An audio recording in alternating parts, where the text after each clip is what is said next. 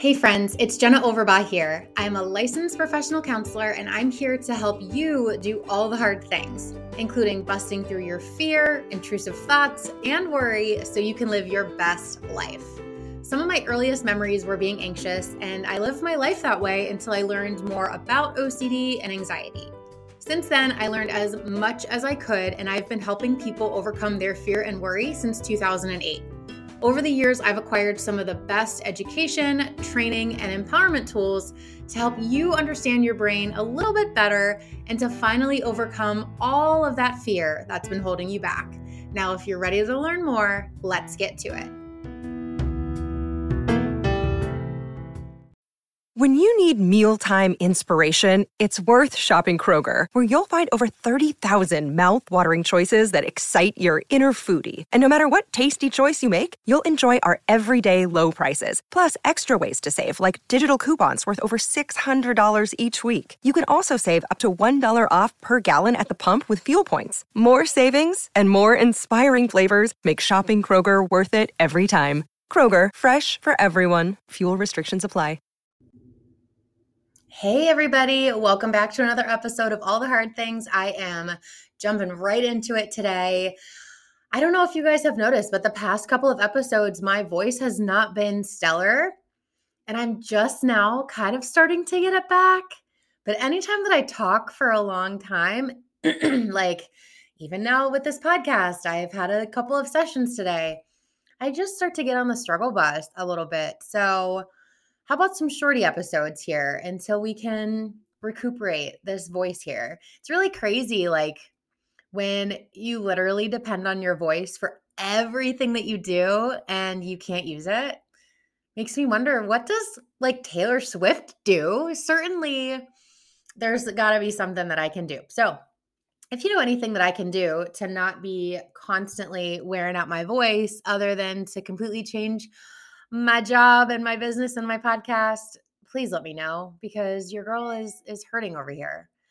In the meanwhile, we're going to try to get through this episode. We're going to talk all about sneaky rituals that happen in obsessive compulsive disorder. So the importance of talking about this cannot be overstated. So we know when it comes to OCD, when it comes to anxiety too, although in anxiety, we generally call them more things like safety behaviors, but it's the same thing.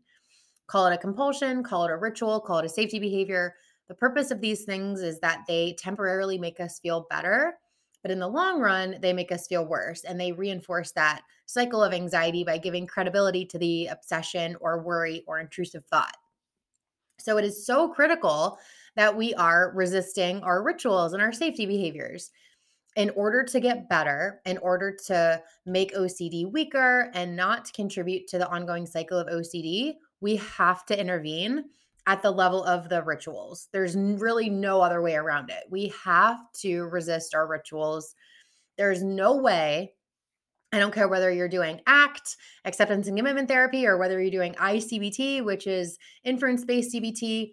There's no way that even in that stuff, right? Like even if you're doing ACT, even if you're doing something that's not a strict ERP, if you're still doing your rituals, you're going to be in trouble, right? So we have to get to a place where we are resisting our compulsions.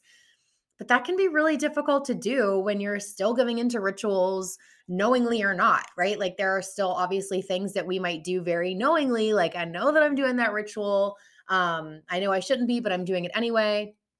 But what about those things that, you're trying your darndest and you're trying everything that you possibly can to not ritualize and stay adherent to your treatment plan and your recovery goals?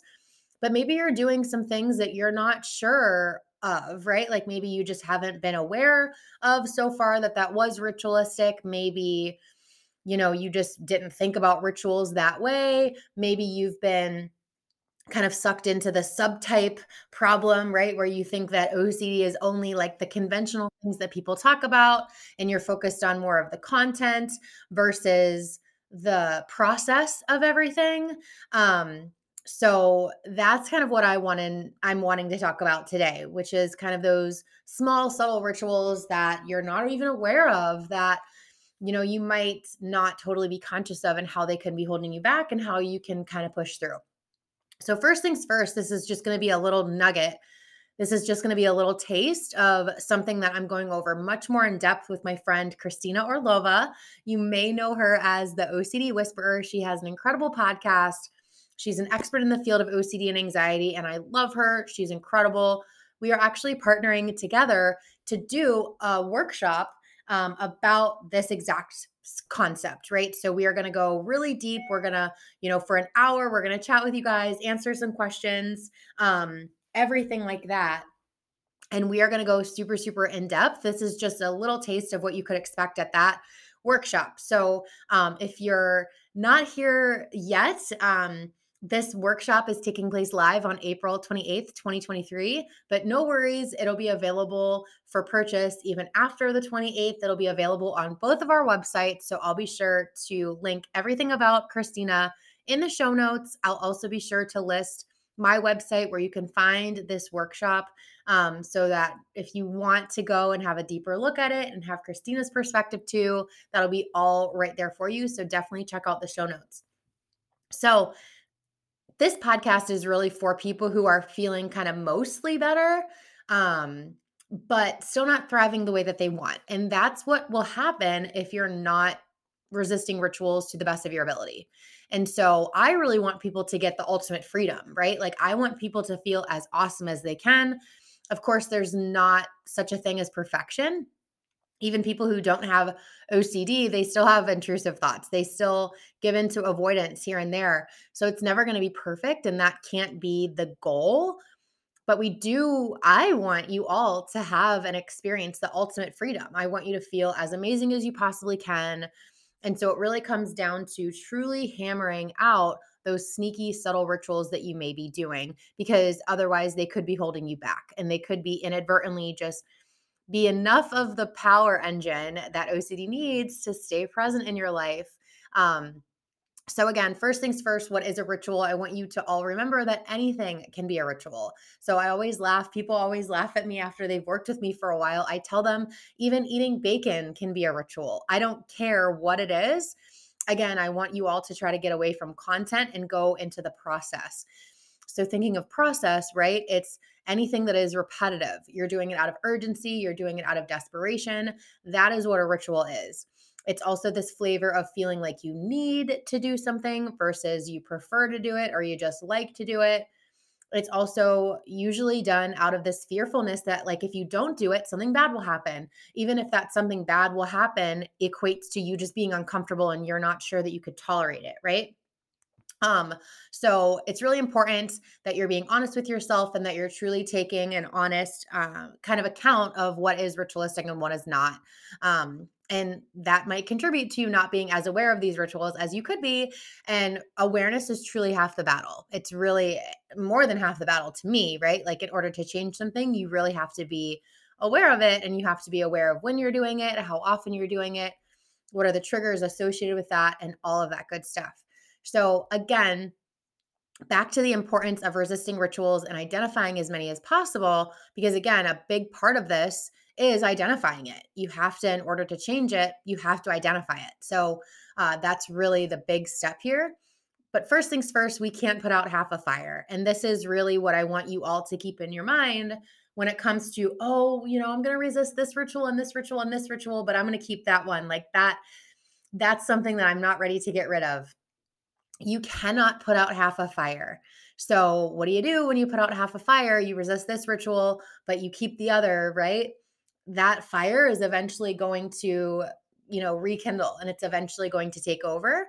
And so it's really about, again, we don't want to necessarily be perfect. We don't need to have that as a goal, but we want to be mindful, because otherwise rituals and OCD can kind of do this whack-a-mole thing, as I'm sure so many of you have experienced, that as you try to, really overcome and get over this OCD content area over here, it might come out in another way. And that to me is just OCD compensating, right? So it's kind of like, I used to work with so many people, for example, like at the residential facility where I used to work at, for instance, maybe they would stop asking staff members for reassurance but they would just then go to Google and, right, like they would be spending more time on the computer or trying to look at things on their phone. And it might have looked like they weren't seeking reassurance as much because they weren't doing it as overtly, like with other people, but they were still doing it, right? Like that just kind of hopped into another area. And that is why it's so important, right? Like it's not necessarily better or worse, you know, to ask for reassurance from a person or to do it via Google. But it is important to keep in mind that by doing this, right, like you're not necessarily making a good stride towards your recovery. You're still doing a ritual. And by still doing the ritual of, for example, going onto Google, you're still keeping OCD strong. So it's really important to make sure that you are resisting rituals, that other things aren't kind of compensating for each other as you try to resist this one ritual over here. You have to make sure that you put out the whole fire. And we really just want to make sure that we're not giving OCD one more way to thrive, right?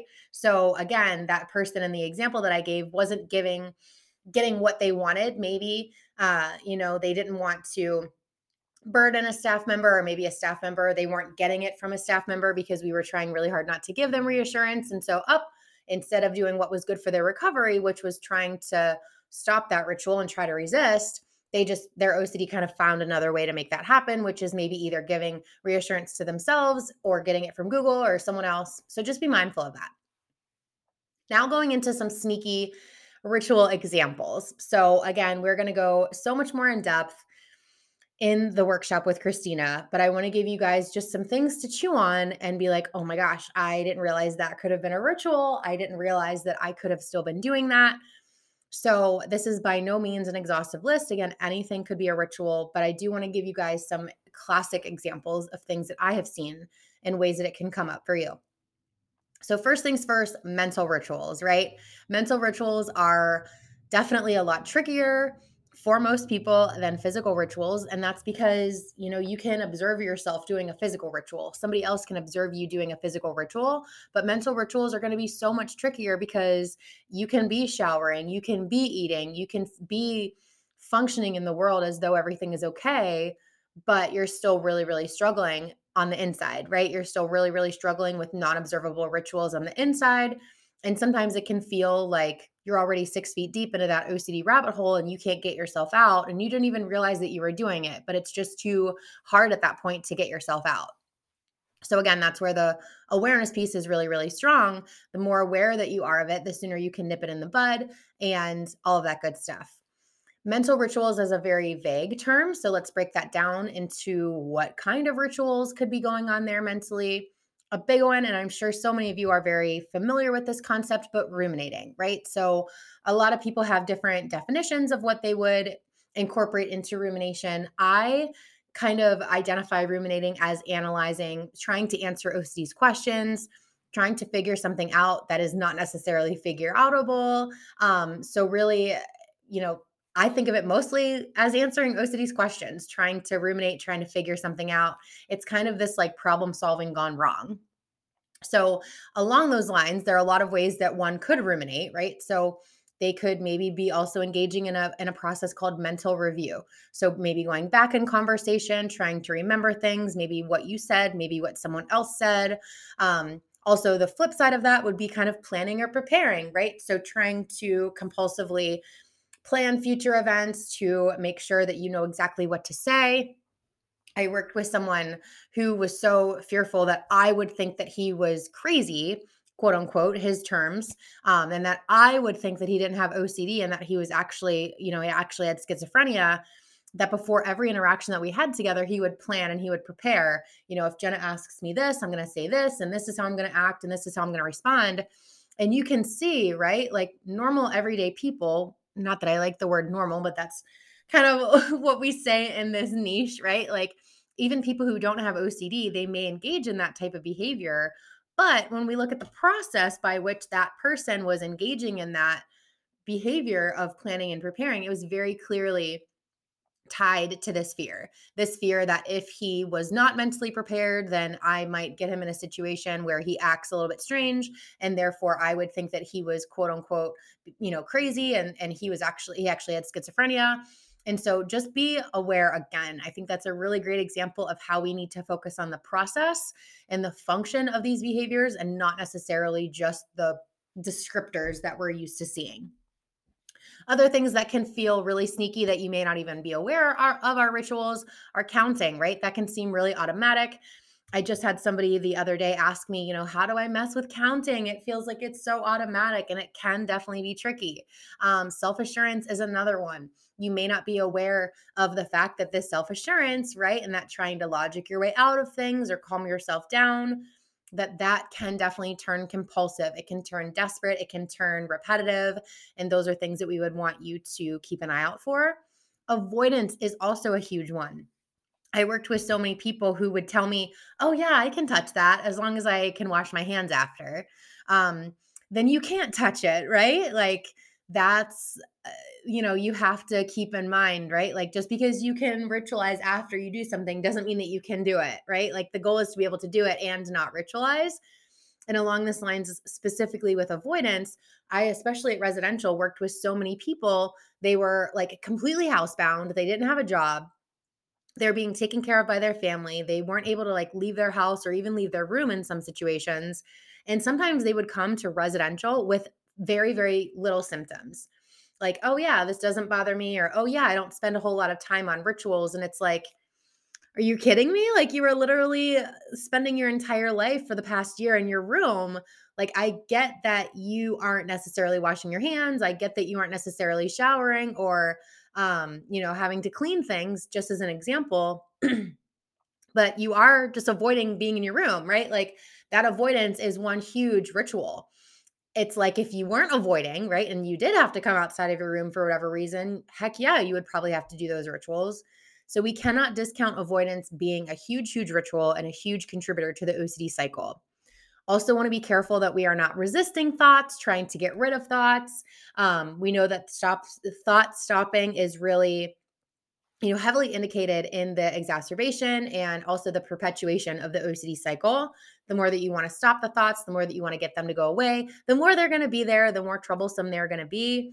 We also generally would encourage you guys, as much as it's hard not to, even things like hating the thoughts, right? Think about if OCD was a bully, which I know some of you probably feel like it definitely is sometimes. Imagine you were telling that bully, "Oh my gosh, I hate you. I just wish that you would leave me alone." What kind of attention and what kind of reaction do you get out of that bully when you say that, right? Like that bully loves the fact that you're giving him attention, even if it's negative attention. So that's where even something like hating the thoughts can really still work against you and still keep you stuck in that cycle. I think a really subtle one too is just giving attention to the thoughts. There's a very, very fine line between awareness and attention. And this is something that I will definitely be highlighting more in the workshop because I think this is where so many people get stuck. It seems like so many people can resist all the physical rituals and even try to master all of the other mental rituals that we talked about or that they do. And they still are stuck here. They're still stuck in giving attention to the thoughts and instead of just practicing awareness. So if you want to learn more about that, definitely, definitely check out the workshop. We will be hitting that concept hard. And there are so many other ways. This is, again, not an exhaustive list. We will go more into detail in the workshop, but even then, right? Like there are so many examples that we probably won't even get there. But I would love to know if you can think of any more. I would love to think, if you can DM me, if you can reach out to me. Again, I'm on Instagram at jenna.overbaugh. Reach out to me. I would love to hear your feedback about this. Like, oh my gosh, if there was a ritual that you didn't realize that you were doing, but this made you think about things a little bit more, I would love, love, love to hear your feedback. And again, if there's anything else here that we haven't discussed, would love to know your feedback because it's always good for me too. It's always good for me too to be like, I didn't think about that or I forgot about that. So tell me your thoughts. I would love for you to DM me and reach out. I will definitely do a later episode as well about what to do with these rituals and how to resist them and how to kind of take all this information and actually equip yourself to do something better for it in your recovery. Again, though, I am going to shout out the workshop with Christina Orlova.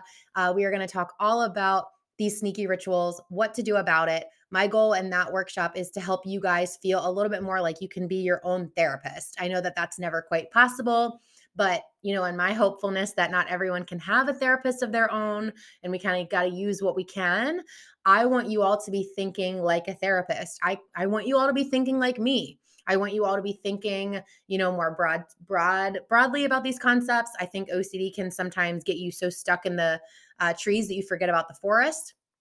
I want all of you to be able to take in the forest a little bit more and think about things more critically. So definitely check out that workshop. Again, I will link everything in the show notes. The live event is on April 28th, 2023. But if you're listening later, it'll be available for purchase on our websites. So check out the show notes. My website is www.jennaoverbauhlpc.com.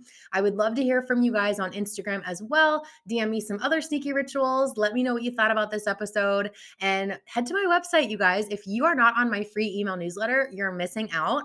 I cannot tell you how many times people have told me that it is the best OCD and anxiety newsletter that they're on, that they love it. And it's really great. You get a freebie. It's incredible. So get on my free email newsletter. You can do that again on my website at www.jennaoverbauhlpc.com. And I just cannot wait to hear from you guys. So thank you so much for tuning in. I will talk to you later. And in the meanwhile, keep doing all the hard things.